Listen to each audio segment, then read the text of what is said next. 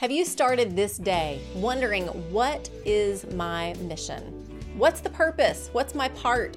Where do I get started? What's my focus? Often we get stuck in a hamster wheel of to-dos, and we can also get stuck in analysis paralysis, where we keep trying to figure everything out. We look at our life every which way we possibly can, and in the process, we don't ever take action. Today's the day. Turn off the distractions and turn up your volume so you don't miss this. I'm here to tell you what your mission is. What's the one thing that matters this day and every day? People. People are the mission. It's always been and always will be about people. My husband is a pastor, and all summer long, he's been preaching from the book of Acts. It's been so good. Acts is a play-by-play of the journeys of the Apostle Paul and his fellow travelers as they spread the gospel of Jesus and his church. All throughout the pages, there are countless adventures full of joy, struggle, and massive persecution. There are miracles upon miracles, and some stories that leave you speechless. Through all of it, it's about people. Paul connecting with people, discipling people, establishing churches made up of people, healing people, correcting people, encouraging leaders and elders, connecting with believers, and strengthening them in the faith. Paul's heart was deeply connected to the Spirit of God and deeply connected to people.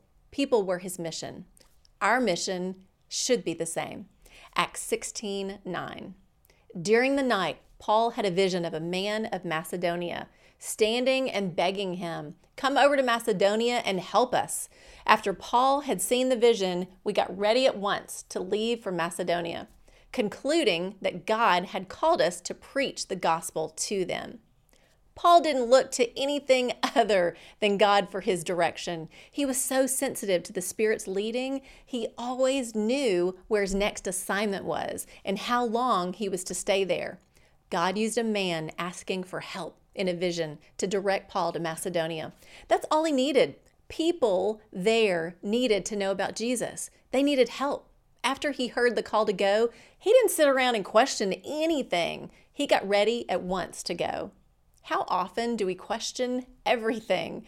And in the process, we get off mission.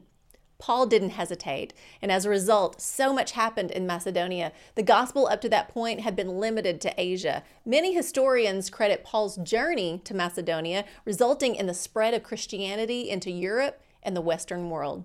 And it all happened through relationships with people.